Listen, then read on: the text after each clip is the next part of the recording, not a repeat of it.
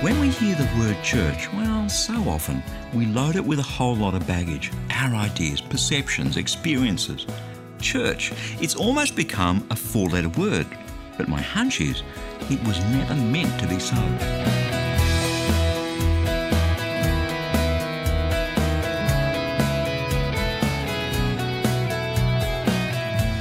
Hi, I'm Berni and thank you so much for joining me again on Christianity Works as we kick off a brand new series of messages that I've called, I know this is going to surprise you, The Problem with Church Is. So, today and over the coming few weeks on the program, we're going to take a look at this whole thing of church and where you and I fit in, indeed, whether we fit in at all. And I guess why, for so many, church is such a struggle. So let's head into God's Word.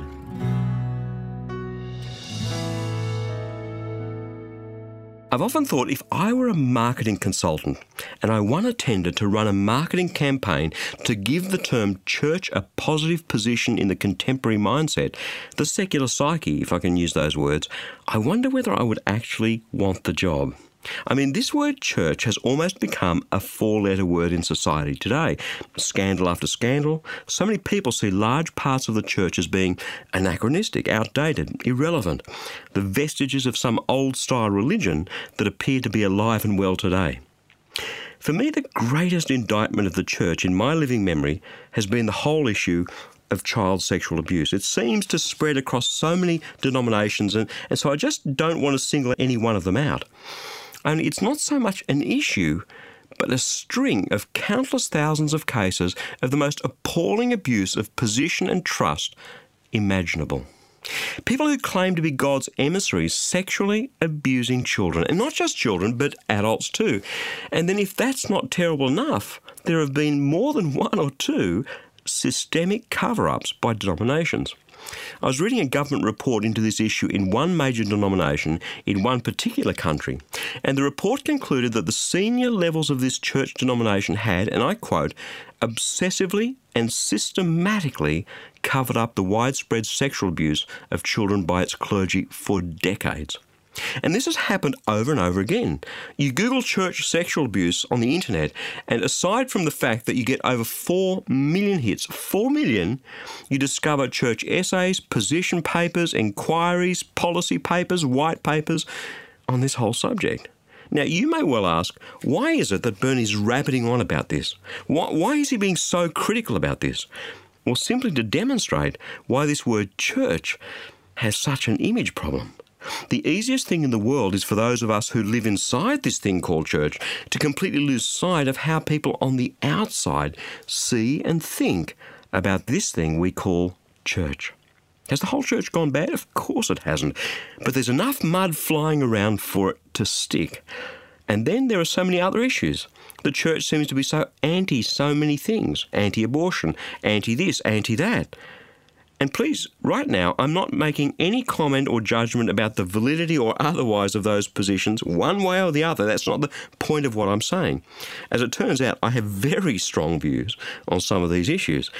But it's not the views and the beliefs that I'm talking about right now. It's the perception of society as a whole that this thing called church can hold itself out to seemingly proclaim judgments on such issues when, look at the whole issue of child abuse in the church. Is it any wonder that people look at the church and think, what a bunch of hypocrites? And then there's a church not far from me, the denomination that lost $160 million on some bad stock market investments recently. These days, there are so many Bible-believing Christians having been burnt by this thing called church that they're leaving it in droves while still hanging on to their faith in Jesus Christ. In fact, the academics are writing textbooks about this group of people. Perhaps some of this is treading on some sensitive, even painful ground for someone listening today. And the last thing I'm about is dragging down the church. But if you belong to God's church, whatever denomination, whatever shape or form that takes, do you see the image problem that the church has? Church these days is very definitely a four-letter word out there in contemporary society. And the sad thing is that so many good things are happening amongst this group of people we call church around the world. It's not bad at all, far from it. But we live in a world today where people both inside and outside the church, many of them are struggling so deeply with what church means, what it is, what it's supposed to be, and what it achieves, that I believe we have to talk about it on this program. So that's what we're going to be looking at over the next few weeks. And as you may have noticed, I'm not going to pussyfoot around. Let's call a spade a spade. Let's see things for what they are, and there's a good reason for that. Because like it or not, whatever you think about this thing called church, it is part of God's plan, and it's something that lies at the core of God's plan for this world, for humanity. Have a listen to what Jesus said to Peter the Apostle. It comes from Matthew chapter 16, verse 18. He says, "I tell you, you are Peter, and on this rock I will build my church, and the gates of Hades will not prevail against it." Jesus said that he would build his church and make her strong. God also refers to the church as his bride, Ephesians chapter 5, verses 25 to 27. If you've got a Bible, grab it, open it there. It says, "Husbands, love your wives, just as Christ loved the church and gave himself up for her to make her holy, cleansing her by the washing with water through the word, and to present her to himself as a radiant church, without stain or wrinkle or any other blemish, but holy and blameless." God's word calls the church his body, 1 Corinthians chapter 12, verse 12. "For just as the body is one and has many members, and all the members of the body, though many, are one body, so it is with Christ. For in one Spirit we were all baptized into one body, Jews or Greeks, slave or free, and we all were made to drink of the one Spirit." And as individualistic as we may have become in contemporary society here in the 21st century after the time when Jesus walked this earth, as much as we're focused on ourselves, God's plan is for his children to be a family. It's a powerful plan. It's a good plan. To be sure, sometimes church hurts. Sometimes it disappoints. Sometimes it falls such a long way short of what we expect these people of God to be and how we expect them to love us. But it's God's plan nevertheless. I saw a sign outside a local church recently that said, "Don't let Christians put you off Jesus." As bad a piece of marketing as I think that is, leading with a chin like that, this sign somewhat clumsily and intensively puts its finger on the problem we've been talking about today, that church is a four-letter word. So the thing we're going to look at today and over the next few weeks is this. Despite so much doom and gloom and obvious failures of this thing called church, how do we make sense of God's plan? How do you and I, if we hunger after God, grow and thrive in the body of Christ, the church, despite all the things in this world that scream at us that we should run a mile? How do we do that? You know, I think I could put up with going to church if it wasn't for the other people. I mean, truly, some of them can be a real pain. Hypocrites. That's what goes through a lot of people's minds, and that's why so many don't go to church. But what if God always knew that this thing called church would be like that? The one that is absolutely, without any shadow of a doubt, number one on my list of problems with church, it's other people. As sure as God made little green apples, you get a bunch of people together, and some of them are going to be a pain. They're going to rub us the wrong way. They're going to disappoint us and hurt us. You and I, as Mary Poppins would say, may well be practically perfect in every way. It's just all those other people. They're the ones who are the pain. And if it weren't for them, church would be a fantastic place to be. But they're the ones that ruin it. They're the ones who rob it of what God meant it to be. To tell you the truth, I'm just not prepared to put up with them anymore. That's it. I've had enough. I'm taking my bat and ball and going home. And that, my friend, that is exactly the attitude that so many people have towards church in this consumer-oriented world. My expectation of church used to be that it'd be something like a zoo.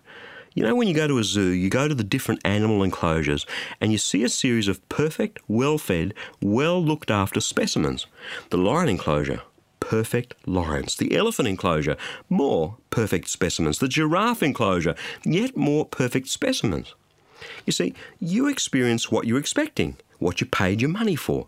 Perfect specimens. That's what we go to the zoo for, to see what we expect to see. And that's how I first approached this thing called church. I expected to see and to meet a whole bunch of perfect specimens. People who would give me what I came for, the perfect preacher, the perfect pastor, the perfect community, the perfect worship service, the perfect, well, everything really. Boy, was I disappointed. And as time went by, here's what I discovered. Church isn't so much like a zoo full of perfect specimens. It's more like a rehabilitation ward full of broken people being restored back into health. Now, some of them are pretty healthy, to be sure. Some of them are getting much closer to being perfect specimens than you and I. But pretty much each person in that church is going to be a broken person somewhere along that journey of rehabilitation. Can I be really honest with you? I've met some really, really bad people in churches, and that shocked me. Of course, I've met some utterly fantastic people too. And no matter what churches I've visited or been associated with or been a part of, it's always the same. It's invariably a mixed bag. And this reality doesn't fit with our expectation. Deep down, we expect them to be perfect. And so our natural reaction is to think, boy, something is seriously wrong with this place. But is there? Interesting that Jesus' disciples had a similar perception of these people who turned out to be a pain. So Jesus told them a parable to explain what was going on. And just as it explained the reality way back then, it still explains so graphically and perfectly the reality today. So have a listen to what he said to them and what he's saying to us 2,000 years on. It begins in Matthew chapter 13, verse 24. He put before them yet another parable. He said, the kingdom of heaven may be compared to someone who sowed good seed in his field.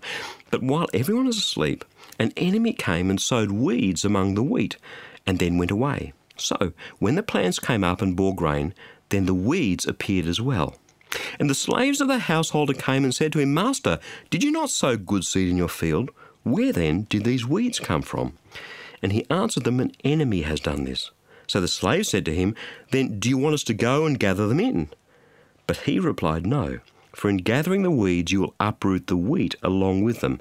Let both of them grow together until the harvest, and at harvest time I will tell the reapers, collect the weeds first and bind them in bundles to be burned, but gather the wheat into my barn.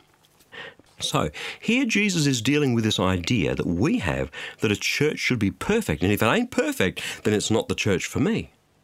What Jesus is saying, quite simply, is that in God's kingdom, and remember, the tangible reality of that kingdom on this earth today is God's church.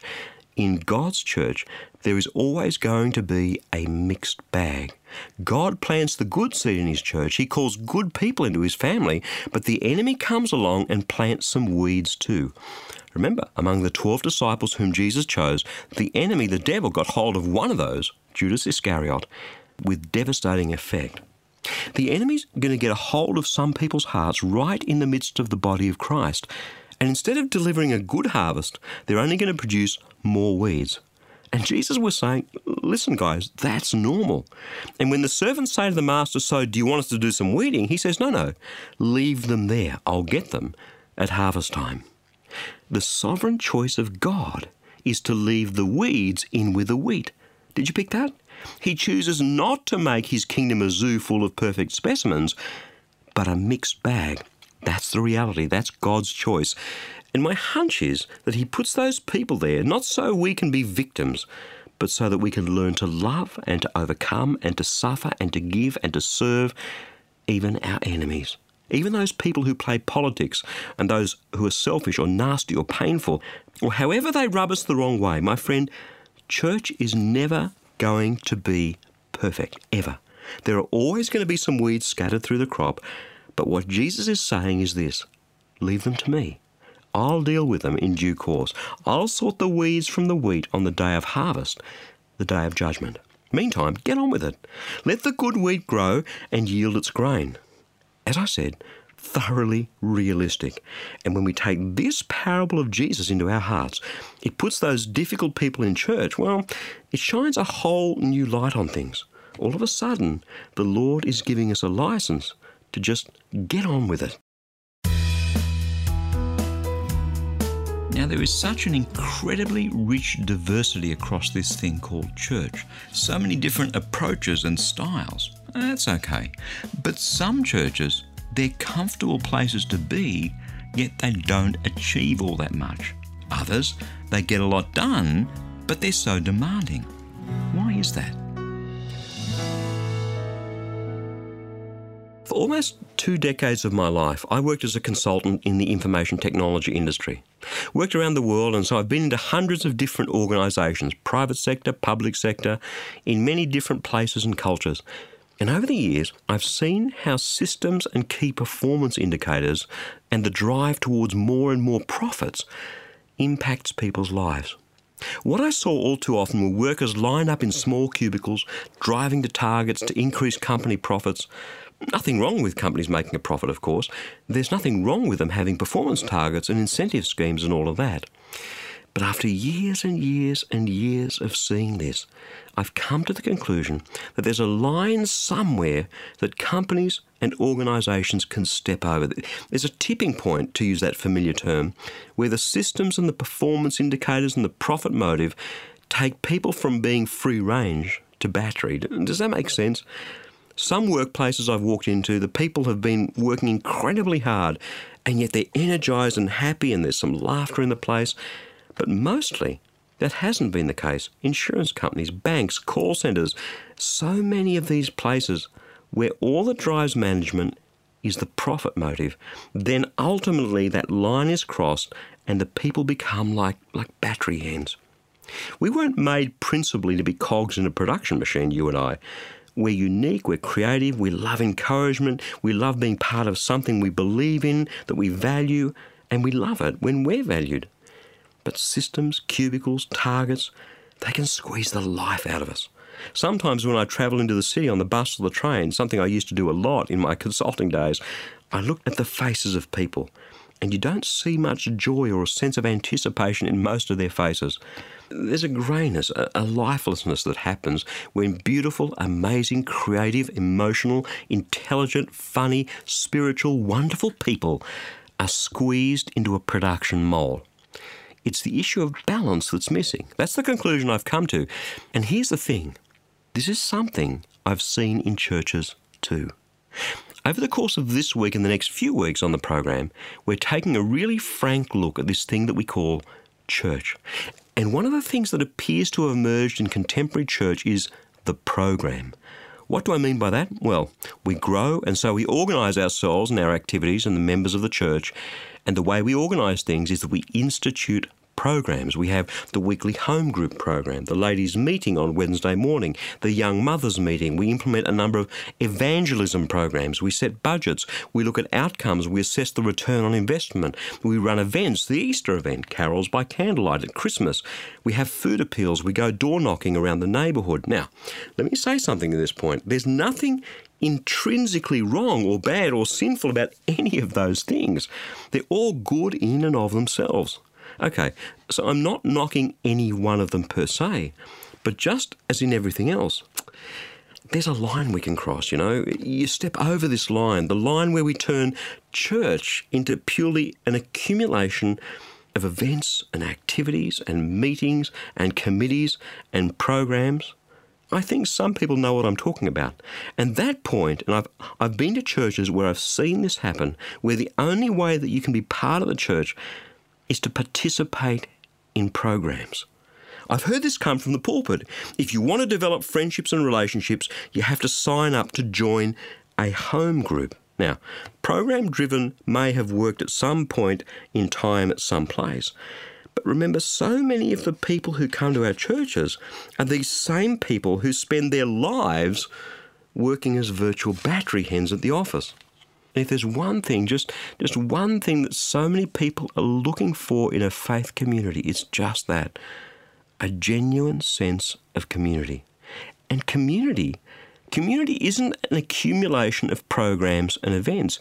It's not a byproduct so much of signing up for this program or that program, because we can have as many programs as we like at church. Listen to this. We can have as many programs as we like at church and have almost a non-existent sense of community. See, community is a mindset. It's a heart attitude.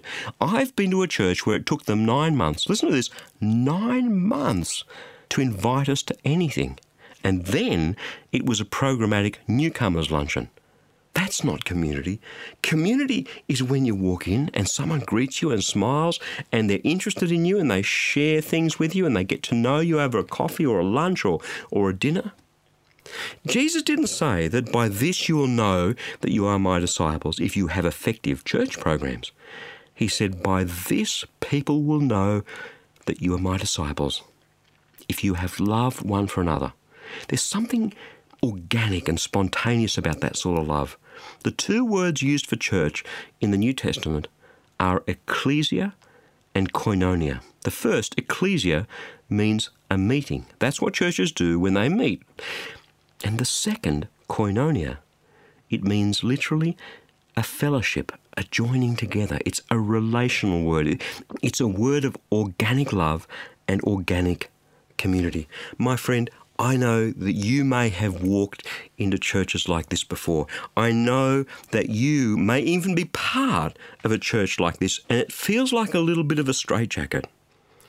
And you haven't maybe quite understood why that is. And now all of a sudden it's as though we're putting our finger on something that's been there under your nose the whole time, staring you in the face, but you haven't been able to put a name to it. This sense that in order to participate in the church, we have to sign up on the sheet for the programs that someone decides we're going to run. That's not community. Community is about being together. Community is about disconnected people who sometimes work as battery hens by day, coming together. That's what people are looking for.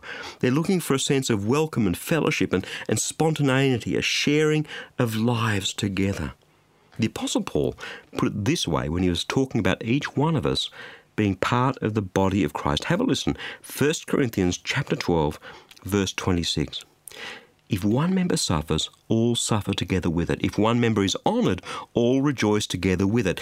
Now you are the body of Christ, and individually you are members of it. That's community. Rejoicing together, laughing together, suffering together, crying together. If there's one thing, just one thing, that people are hungering for in this increasingly technological, disconnected, individualistic world in which we live, just one thing. It is this.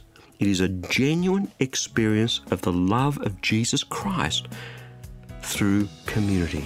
And the place they're meant to find that is the place that you and I will call church.